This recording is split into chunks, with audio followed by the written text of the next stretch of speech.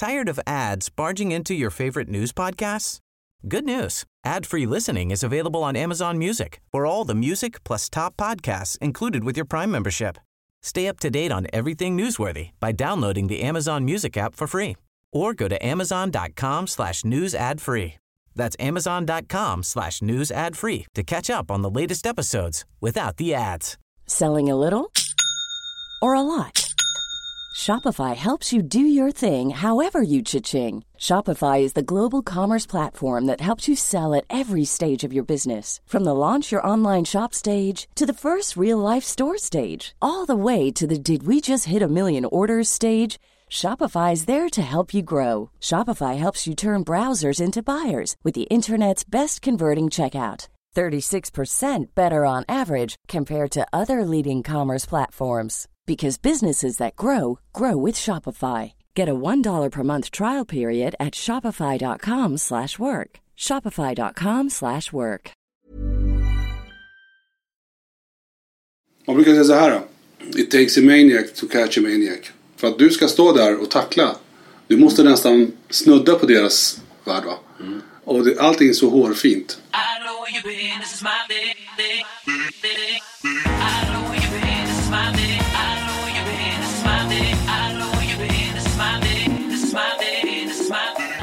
Ja, AV-podden är tillbaka 2018. Välkomna. Jag sitter här med en man som har varit dörrvakt på Sveriges hetaste nattklubbscen i över 20 år. Han har varit med om väldigt mycket, har sett mycket. Han har skrivit en bok om sin upplevelse. Den boken kommer ut, eller är ute nu. För när ni lyssnar på det här så kommer den här boken vara ute på Storytel. Så mina damer och herrar, här i studion har jag med mig ingen mindre än Haysam Darwich. Tjena. Tjena. När jag hör namnet Darwich och tänker genast på Fadde, din äldre bror. Ja, just det. Som är också väldigt känd för att vara dörrvakt. Så att det var så här, vilken av dem är det? Vilken Darwich är det? Vi bara, ja men det är den andra. Vi bara, vilken andra? För det finns ju en Johan Darwich också. Ja, just det.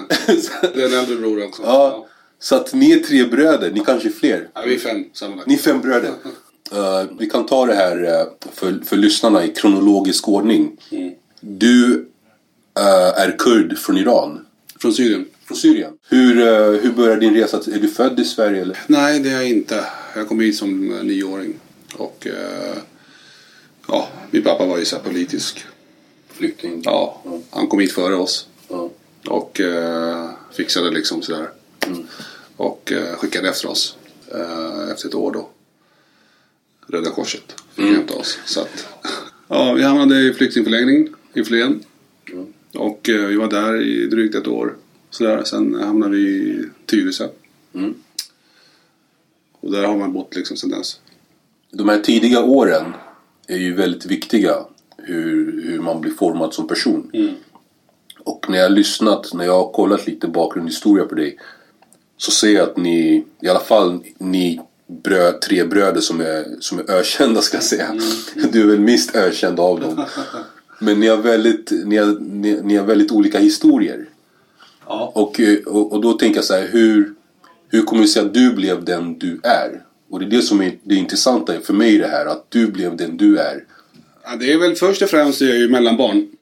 Och mellanbarn har ju ett visst liksom, ansvar, om man säger. Vi blir mera, vi ska ta hand om, vi är de som ska bära liksom.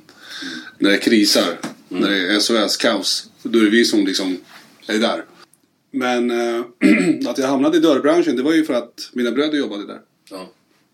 Båda 2? Ja, Johan jobbade ju och sen så fadder och sen så blir man att man halkar in också, va? Vilka klubbar var det som gällde då på den tiden? Ja, det var väl Kolingsborg där i Slussen. Kolingsborg, där hängde jag också. Ja, du det, okej. Någon ställe där i Tyresö där, någon sån här lokalt. Man hoppade här och där liksom, men det var väl de ställena innan jag kom in på Café Opera. Och då hade jag en vän där som heter Omar Bovish. Han är nummer 1 inom kampsport i Sverige. Ingen MMA. Omar. Nej, Pankras. Ja. De hade ju... Det var då det började liksom bli, man ska säga, riktigt jobbigt i krogvärlden. Ja. Från att man hade handbollsspelare i dörren till att det kom kriminella sen och liksom äntrar krogvärlden, man ser. Det var ju liksom helt annan... Ja, det blev ju tuffare. Ja. Och då behöver de ju också liksom annat folk i dörren också. Och då räckte det inte med kanske kampsportare, svartbältare och sådär, va? Man kan sparka ner någon idag och sen imorgon. Ja, men du vet, då... Nej, men ja. Vilket år snackar vi nu? Alltså... Café Opera, det var väl 93, 94 där. Och då hörde en bra vän till mig av sig, som jobbade där, Omar. Och berättade läget att vi vill ha din hjälp. Ja. Du måste komma. Det var liksom inte så här, vill du? Nej. Utan... Och då så här, då tänker jag specifikt, vad är meriten då? För då kan jag tänka mig att du måste komma. Meriten är att, du har en viss respekt bland de här grabbarna, så att de kommer inte komma och tjafsa med dig i första hand, utan det måste mycket till innan de börjar tjafsa med dig. Jo, det var ju så att som sagt, kampsportare räckte inte. Jag tränade också, det var inte så, men jag hade en annan respekt, som sagt. Jag respekterade familj och sådär. Vad är bakgrunden som leder till att du får den här respekten? Har du varit med och liksom, har du paid your dues, som jag brukar säga? Har du varit med och gjort saker så att de här grabbarna känner till dig? Eller måste du droppa namn? Eller står du där av egen merit? Eller är det brorsorna?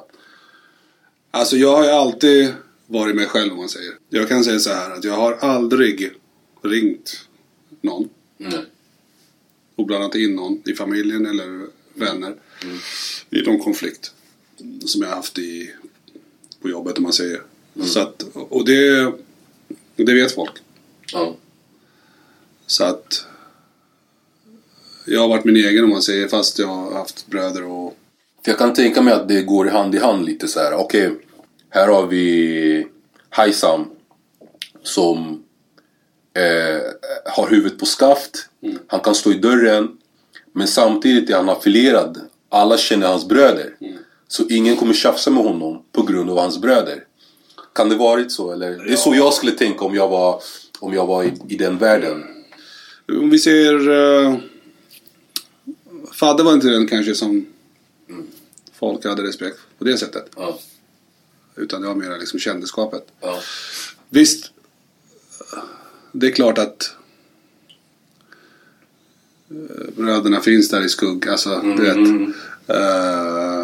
Men det är som med allting. Jag menar, Ja, absolut. Jag menar, men samtidigt har jag aldrig varit den som heller sprungit och hämtat hjälp. Nej, men det är så här också. Jag ska inte säga att jag har varit en duvunge direkt heller, va? Nej. Men jag tror att en kombination att... För det spelar ingen roll vem du är. Jag menar, du måste vara en reko person. För du kan inte stå där och vara bullshitta. Nej. Du måste vara reko. Och självklart har du byggt upp ett namn. För det gjorde jag i yngre åren. Folk vet vad jag går för. Jag behöver inte hävda mig liksom. Och så, jag behöver inte liksom peka på att jag har bröder, utan jag var min egen. Och jag utmanade aldrig liksom, bara för att jag har tuffa bröder så ska jag utmana folk. Jag gjorde inte, alltså aldrig. Utan jag tror att den här kombinationen av allting och sen en gnuttatur. För det är ju det också. Ja. För jag menar, det finns folk som skiter i vem som är vem, va? Ja. Men reko, bakgrund, jag kände folk också. Alltså varenda konstellation, va? Så att, och som sagt, tur. I krogvärlden så finns det ju olika kriminella konstellationer på båda sidorna. Både besökare och ägare. Ja. Och hur rör man sig i den världen där det handlar om att tjäna pengar, snabba pengar. Men samtidigt så ska du vara i mitten och vara den här rakryggade personen. Nämner du någonting om hur det kan ha varit liksom att... hur kan den dialogen ha gått till under en? Liksom så här, förstår du? Alltså, för jag kan tänka mig att ägarna till de här klubbarna inte heller är änglar. Nej. Det är klart att verkligheten är inte som en saga liksom. Men om du är medveten om allting, om du inte är naiv och tror på det här goda och onda och så vidare, om du har koll på läget så tror jag att du fixar det liksom. Och sen handlar det inte bara om kriminella och sådär, utan alla individer. Alltså min bror kriminell liksom, och jag menar, man brukar säga så här: it takes a maniac to catch a maniac. För att du ska stå där och tackla, du måste nästan snudda på deras värld, va? Och allting är så hårfint. Jag är från uppvuxen i den världen där folk respekterar en efter vad man har gjort och vilka historier de har hört och vem man är affilierad med. Det kommer någon jävel och inte vet vem du är. Och i hans värld är han tyngst. Och då ska du någonstans kunna snabbt få han att förstå liksom, okej. Det krävs en mutual respect här fort, annars kommer det här eskalera. Och det där psykologiska spelet tror jag som är jobbigt kväll efter kväll efter kväll. Men så du börjar karriären på Café Opera.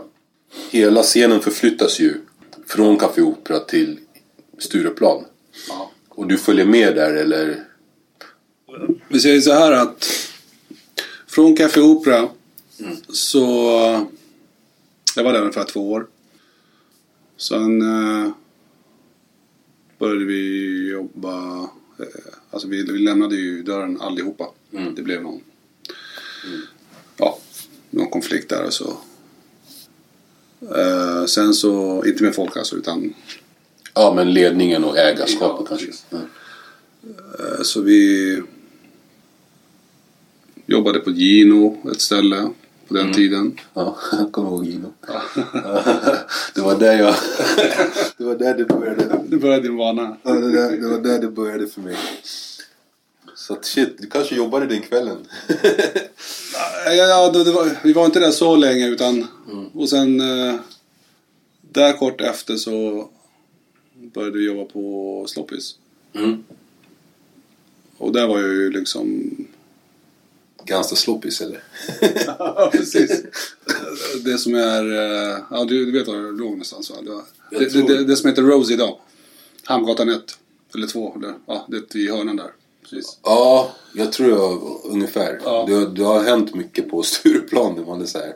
Om man inte hänger så. När jag går dit nu så hamnar jag mer på O-baren. Och kanske is någon gång, men annars så... Jag vet själv inte hur det ser ut där idag. Alltså. Men det var väl där. Vi var Sloppis 2 år. 2 riktiga jävla... Det var också... tungt jobbat. För när vi kom dit så var det ju liksom... Det var ju kaos. De släppte in i allt och det var... ficktjuvar, prostitution, knark. Alltså du vet. Tänkte du öppna en sån här salondörr och så här. Ja, men gillar nästan. Ja, men alltså... Jag kan ha varit där någon gång då och då, men alltså det var inte så här att man bara... Ja, jag var rätt ung också den tiden. Jag tror då om man ser 94-95 kanske jag var bara... Kan man börja då? 17-18. Så att... Nej. Sloppet var ungefär 96-97. Var det? Ja. Senare? Ja, efter kaféet alltså. Okej. Kaféet var jag ungefär till 96. Sådär. Och sen så var det med gin och sådär. Men då kan jag hänga där med, för att jag blev indoktrinerad i klubbvärlden, kan man säga. Ja, efter 95 så börjar man hänga ute mycket liksom. Så du hamnar på Sloppis och de här tyngre... Ja, sen börjar man... egentligen Sloppis var väl, kan man säga... Där jag på riktigt etablerar det liksom. Ja, introducerar mig själv. För där hängde ju kriminella. Alltså, vi snackar om alla. Så jag var väl där till 98 april där någon gång. Det hände ju saker i Stockholms värld. Ja, jag kommer ihåg en sak som jag ville prata om också. Det var det som förändrade attityden bland dörrvakter, kan jag tänka mig, var ju skjutningarna på Sturehof där. Ja, Sturekompaniet. Ja. Hur var reaktionen för dig? Och vad förändrades inom dörrvaktskulturen så att säga? Och då jobbade jag på kaféet fortfarande. Och det var ju en chock.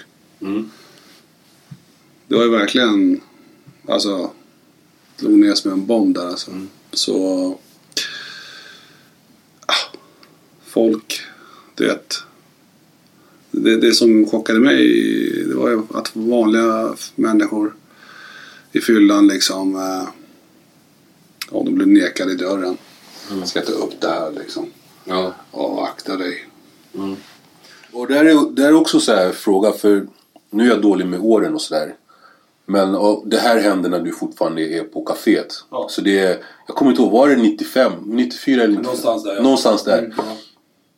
Och då tänker jag så här, på den tiden var det ju väldigt, tyckte vi som var besökare, att dörrvaktskulturen var väldigt hård.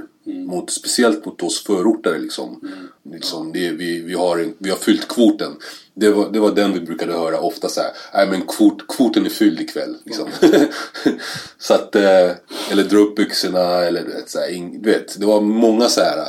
Så jag kan tänka mig att bägaren rann över. För jag vet vad jag hörde sen, att de här killarna var inte bara nekade, utan de var lite så här, hur kan man se det? Förolämpade inför folk. Ja. Och ibland är det så här, med rätt konstellation av händelser och substanser så kan det gå illa. Ska det gå illa, och det gjorde det den här kvällen. Ja. Och vad tänker du om det liksom? Kunde dörrvakterna gjort någonting annorlunda? Eller var det någonting som ni pratade om och diskuterade överhuvudtaget bland dörrvakter sen? Att shit, vad fan hände? Hur kunde det ha hänt så? Vad ska vi göra för att det inte ska hända igen? Ja, men egentligen som jag sa, det var att klimatet förändrades i Stockholm då. Eller i världen kanske då. Och droger, du vet, kommer in i bilden, va? Och alltså, en drogad person, han vet inte vad logik är för något, utan allting i hans lilla hjärna är det som gäller. Så vad du än säger till den här människan, det är liksom, du kommer ingen vart. Så att om saker och ting kunde ha gått annorlunda, jag menar, det är svårt att säga. Om du kommer till ett ställe drogad eller full, eller du blir nekad då. Ja. Och du tar inte det kanske. Nej. Och sen det ena ger det andra, så blir det fel. Antingen blir det så, okej, jag fattar, så går du. Eller också så, det blir på liksom den här kemin mellan... Ja, det är ju kemin, som du säger, kemin mellan besökare och vakten då. Ja. Men det var det jag kände oftast, att kemin var ju inte, det var där kring den här eran då, så var det ju mycket vi mot dem känsla. Exakt, ja. Att det var nästan som att, kändes det för mig i alla fall, det kändes som att vakterna var ett gäng för sig och vi var ett gäng för oss liksom. Och det var, man visste att det fanns alltid en konfrontation liksom. Ja, det hängde ju, alltså vi säger så här, det kunde smälla när som helst. Alltså, tyvärr. Ja. Men det känner man ju av också. Alltså, jag kan säga så här, för min egen del, hur jag jobbade, hur jag stod för det jag sa, och det är för jag gjorde. Det kanske en annan inte gör. Nej. Jag jobbade på samma sätt, utan jag var där av andra liksom, Jag stod inte och nekade fylla eller kolla lägg. Det var inte min uppgift. Nej. Jag var där för en uppgift och det var liksom att säkra för de riktiga dårarna. Ja. Och så jag känner inte igen mig i de här vanliga vakterna. För jag kan säga jag håller inte med de här väldigt många som jobbar. Nej.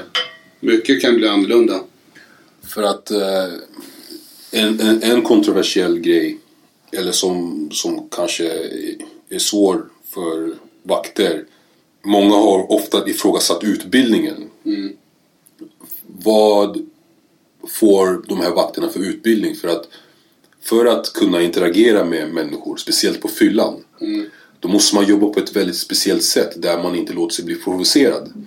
För att en människa som är full, och som du säger, du vet, i deras lilla hjärna, jag ska in här, jag ska supa, jag ska skaffa brudar, speciellt killar då. Du måste kunna hantera en sån person utan att själv bli provocerad. För annars blir det blir ju knock på knock liksom. Ja. Och många av de här vakterna var ju inte, känner jag, utbildade i sånt här. Nej. För att när vakter oftast tog av sig brickan och ville slåss, för att då tänkte de så här, ja men jag tar av mig brickan, nu är jag civil. Och så går jag runt hörnet och knockar ner någon och sen tar jag på mig brickan igen och nu är jag på jobbet igen.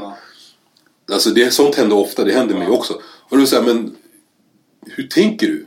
Alltså tror personen som har knockat, tror han kommer bry sig om du har bricka eller inte när han kommer tillbaka? Han skiter i det liksom. Du kan ha skyddat dig själv där en liten stund. Du kan ju säga liksom, ja jag gick på rast och det hände något på rasten. Det finns ingen rast där. Det finns ingen rast. Du är på jobbet, du har din bricka. Även du tar av den. Ja. Jag menar, låt säga att det är tvärtom. Han blir nedslagen. Ja. Så går polisen. Ja. Vad ska han säga då? Ja. Han tog en rast. Det var det som hände mig, att en vakt tog av sig brickan efter, det var en grej som hände, och ville slåss med mig. Ja. Och då sa jag exakt det jag sa till honom. Jag bara, men alltså, vad tror du kommer hända om du slår ner mig här? Alltså du kommer vara tvungen att döda mig. För att, eller inte komma tillbaka till jobbet nästan. Ja. Liksom. Ja, precis. Och då han fick sig en tankeställare. Ja. Jag var full och du vet, pratade väldigt mycket. Men nu i efterhand så bara shit, jag sa verkligen någonting som gav gehör. För han bara, vänta lite. Ja, det slutar ju inte här. Nej. Då måste jag göra något. Hur får jag den här snubben att inte komma tillbaka? Just. Med 10 andra snubbar. Och då tog han på sig. Och sen var det ju bannlyst. Men han förstod då. Än idag när jag ser honom så hälsar vi på varandra. För att jag tror att det hände någonting där. Ja, jag tror också. Men det är det som är också själva grejen med den här boken. Alltså överhuvudtaget. Det är att alla känner igen sig i den världen. Det blir ju väldigt familjärt för alla. För alla har upplevt någonting. Vi tog upp det här med Stureplanmordet och hur det kunde ha förändrat klimatet. Hur kände du själv när du måste stå framför dörren? Kanske med en livväst på. Skottsäker väst. För jag tror att sådana började introduceras då efter det. Ja. Och kanske ha de tankarna liksom, shit, jag måste kanske försvara mig. Utöver bara jobbet liksom, att när jag går hem eller när jag... Hur känns det liksom efter? Nej men alltså, hela den här att hur jag kommer in till Café Opera, först och främst, det var ju på grund av det. Att klimatet blev hårdare. Och de här som jobbade där, som sagt, det räckte inte att sparka och boxas och sådär va. Så det var en början, man säger, på det hårda klimatet, att vi måste ha andra gubbar in. Det blev hårdare och tuffare, absolut. Och så fort det blev ett hett ställe, då vill ju alla dit. Och om du inte har folk som kan stoppa dem, då kommer de in. Och sen är det bara tidsfråga innan de här riktiga köpstarka drar därifrån. För de vågar inte vara kvar. Nej. Ja. Och till slut så blir det bara ett visst klientel som är där inne. Och sen är klubben över. Alltså, det är ju så. Förr i tiden brukar man säga så här: en inneklubb, när den är på topp, då har den 1 år på sig. Sen störtdyker den. Men om vi säger Spybar, den höll ju fan i 10 år, 11. Ja, Spybar höll länge. Ja. Och det är bara för att vi jobbade som vi gjorde. Ja. Det här så många kändisar bara, det är på grund av oss som den här klubben finns kvar och bla bla bla. Och snälla, jag har inte en jävla aning om varför den är kvar. Nej. Jag menar. Men alltså när du berättar så får jag så här, en bild av dig som en ambassadör. Som redan innan jobbet redan kanske måste liksom lösa saker i bakgrunden så här. Du vet, jag har hört att ni är på väg hit. Hur många är ni liksom? Vad tänker ni? Eller du vet, redan med kikare nästan se vad som kommer. Den och där. Det betyder att den och den kanske kommer. Och den kanske har konflikt. Var det lite så eller? Alltså det är klart. Jag menar, jag satt ju först och främst där uppe i VIP-rummet. Den var ju stängd då. Så jag satt i fönstret, jag såg ner. Och där satt jag fram till klockan 3 kanske, 2:45. Det är innan de här alla de här dårarna kommer. Så jag sitter där uppe med radio. Jag ser. Och vi hade också sagt att det var bara brorsan som fick anropa mig. För att de andra i början alla ropade på mig. Du var nervöst. Ja, men för minsta lilla de ropade bla bla bla. Så man springer ner beredd liksom man ska. Och så är det ingenting. Till slut så här, lyssna. Det här funkar inte. Det enda som får rapportera alltså det är ju brorsan. Och då är det verkligen. Och då pratar vi fadde. Ja. Då är det kris liksom. Han vet när han ska liksom. Så det blev det till slut att han fick kontakta mig. Plus att jag ser. Du ser själv så du kan den där killen säger så bla bla bla. Och sen när klockan blir ungefär 3 så går jag ut och liksom minglar. Visar mig. Jag går ner och de som vet vem jag är, de vet. Alltså 99% de vet inte vem jag är. De det är fadder brorsa, tjena bla bla bla, det jag garvar, jag liksom sådär. Jag smälter in va. Men de här speciella, de vet tjena sådär. Då är det liksom chill va. Så att hur var det med vapen? Hur kollar ni vapen? För att jag kommer inte ihåg att jag någonsin blev muddrad på Spybar. Ja, vi hade ju metalldetektor. När man kommer in så är det. Alltså innan kassan där så måste du förbi metalldetektorn i gången där. Och då stod det alltid någon som liksom kollade med en spade. Plus att det piper ifall du har någon metall på det va. Så det hade vi. Men jag vet inte när du var där. För fram till 2005 i alla fall så länge jag jobbade då var det så. Jag har inte någon minne av för att vissa klubbar det var väldigt få klubbar i Stockholm där man muddrade folk. Som åker man till New York eller något sånt där, då blir man ju muddrad. Det är liksom, de kollar, det är som flygplatsen. Så jag tänker, hur jobbar ni? Men nu säger du att ni hade metalldetektor och så. Den hade vi. Den hade vi. Och ingen kom in utan alltså inte ens våra vänner. Jag litar inte ens på mina vänner. Nej. Om det händer någonting så det är jag som får skit va. Alla fick gå igenom och bli muddrade. Spelar ingen roll. Alltså, jag vill inte ha någon där inne som. Nej. Ja, vi höll verkligen rent där kan jag säga. Ja. Hur länge jobbar du på Spybar då? Ungefär.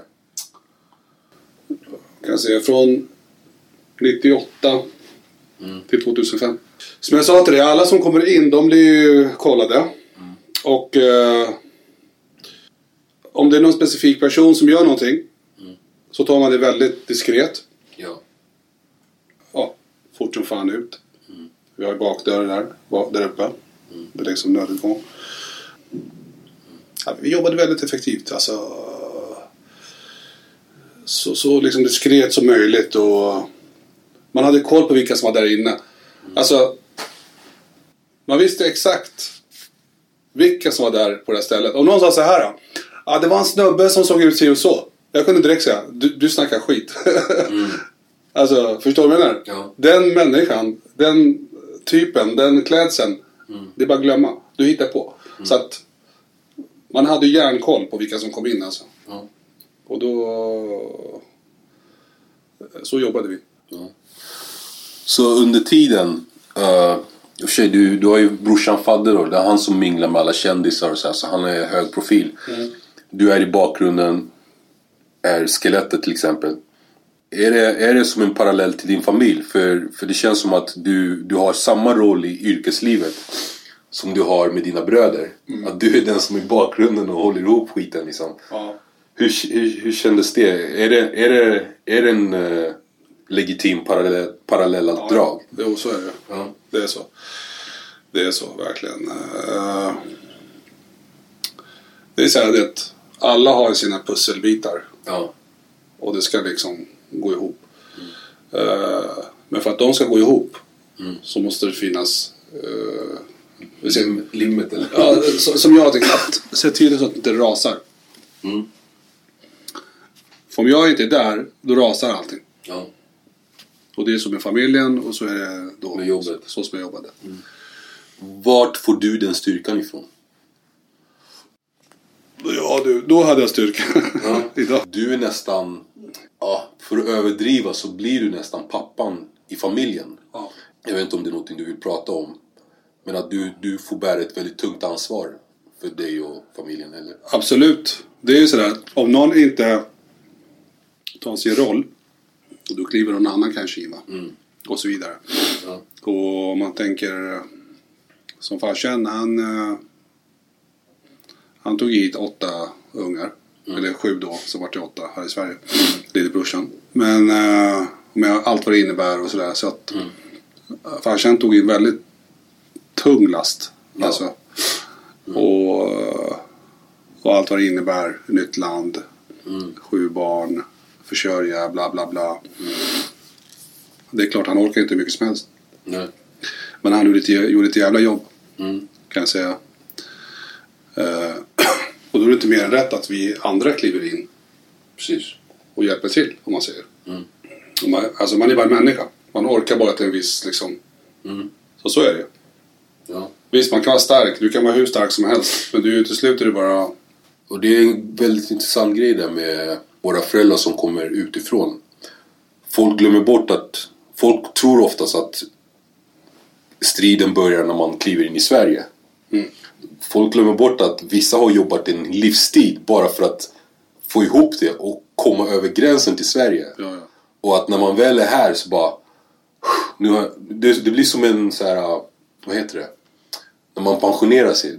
Nu har jag jobbat, nu har jag gjort mina 30 år på fabriksgolvet. Nu får jag min pension. Nu får ni ta över. Ja, och många tänker så här, fan när de kommer hit så blir de ju bla bla bla, de ger upp och lata. Så alltså det finns en historia innan Sverige också. Det finns ett liv innan, ja. Så att det där ska man aldrig glömma när man liksom är snabb på att döma folk som kommer utifrån. Liksom. Precis. Men i alla fall för att kliva lite framåt, så att 2005 då får du nog, eller hur kommer det sig att du slutar? Och vad gör du sen efter? Nej, men 2005 så, vad ska man säga, det var mycket liksom. Men jag kände att det får räcka ungefär. Man måste gå vidare på något sätt. Och då köpte jag en sån här, jag ska prova något helt annat. En livsmedelsaffär med, jag byggde en liten pizzeria i den och en kiosk, så här riktigt allt i allo. Det var något helt nytt. Ja. Många tyckte det fan var modigt av dig. Och liksom bara. Men så jag byggde upp den 1,5 år kanske. Ja. Och sen sålde jag den. Ja. Det var liksom inte, du vet, min grej. Min pappa gick bort under den tiden och jag kände att i den här sorgen så jag menar, du måste ju också sörja, va? Så det tog på krafterna. Ja. Och då tänkte jag, då sålde jag liksom. Men under den här tiden har du hunnit skaffa dig en egen familj, flickvän, fru eller? Jag hade ju familj då. Jag hade ju fru och jag har 3 barn nu. Så det hade jag ju. Och så ska man kombinera det med det här nattlivet och allt det där. Så att för mig var det så här. Jag stack till jobbet.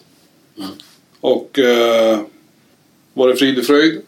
När jag drog hem så åkte jag hem. Så kunde jag liksom blockera arbetet.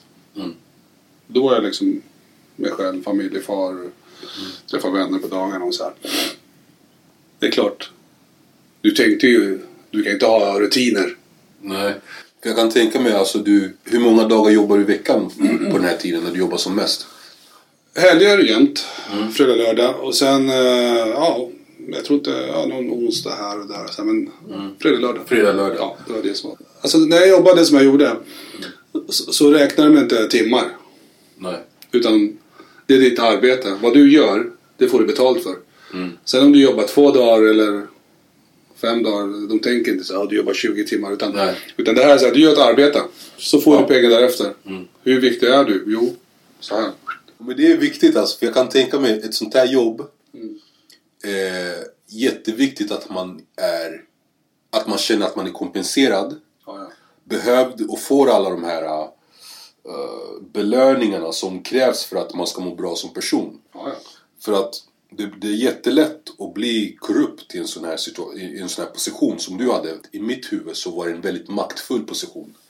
Där jag kan till och med tänka mig att folk oftast försökte alliera sig med dig och liksom så här testa liksom, kan vi göra det här? Precis. Kan vi göra det här? Kan vi göra det här? Kan du bara titta åt, du vet. Och då kan jag tänka mig att du vet, det finns möjligheter att tjäna andra pengar. Då är det viktigt då att man är belönad. Nej, men alltså jag är ju alltid haft som jag är som person, så att bli köpt, det alltså finns inte på världskartan. Nej. Det är klart att folk, men sen är det så här, folk vet vem du är redan. Så de försöker inte ens. Nej. Visst, de vill vara din vän. Det var det så pass alltså? Ja. De vill vara din vän, absolut. Men inte vill du vara med på det här och det här och det här och det här. Alltså jag markerar ju ganska tydligt att alltså don't ask liksom. Så att nej, det är klart att många skulle vilja, men jag var inte överhuvudtaget, så vill jag bara göra mitt jobb. Och jag har svårt att vara politisk. Ja, men du vet så här, nu ska vi typ se till att det blir en grej här så vi kan göra si och sådär. Jag kan inte vara politisk liksom. Jag kan inte, utan jag gör mitt jobb. Du är här för att rensa. Du går in för att rensa. Jag vet, man kanske ska vara det lite. Jag kanske lärt mig med åren att vara lite politisk också, men alltså jag brukar inte säga politisk. Jag brukar säga diplomatisk. Att politisk, för mig, politiker är folk som vänder kappan efter vinden. Och liksom gör olika dealar så att det ska passa dem, så de ska tjäna och avancera. Medan om man är diplomatisk, då är man mer så här rättvis, kanske se till att alla har det bra och inte har någon favörer och sådär. Ja, diplomati, det är klart, du måste ju kunna prata. Alltså, du måste ju kunna ha den gåvan att du ska ha lugnet, du ska kunna prata, du ska ha din tyngd, du ska ha, alltså allt det där i en kombination. När du står och dividerar med en person som är, säger vi, tuff som fan. Man behöver inte vara kriminell, men du vet, du ska ha sista ordet.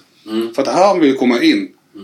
Han vill kunna hota sig in, han vill slå sig in, förstår man här. Och du ska ha det som krävs för att den här, eller de här, det behöver inte vara en person, det kan vara flera, att de inte kommer in. Du är som en sten, du är en vägg.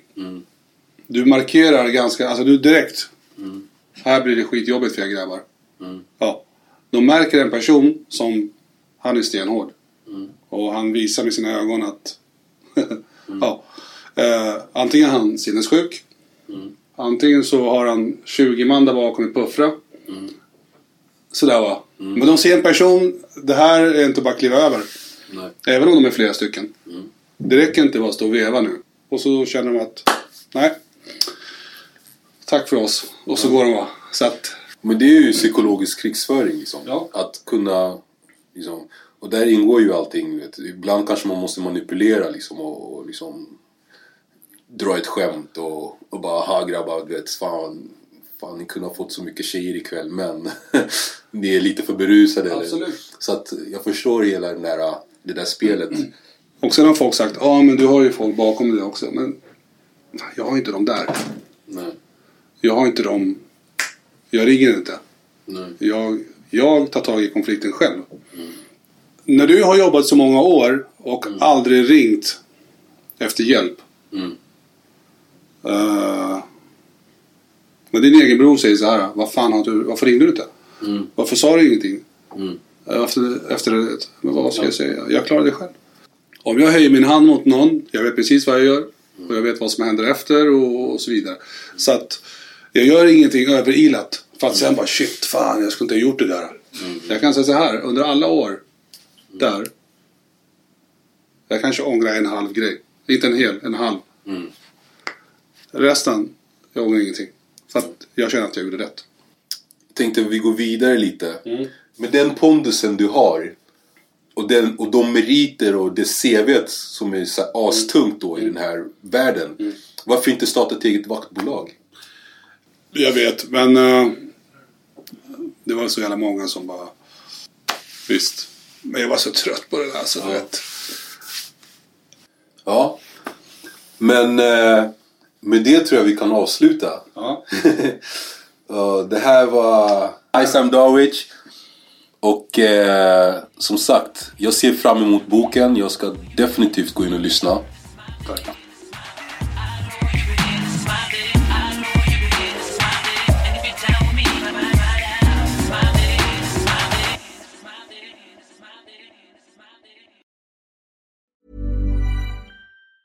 Tired of ads barging into your favorite news podcasts?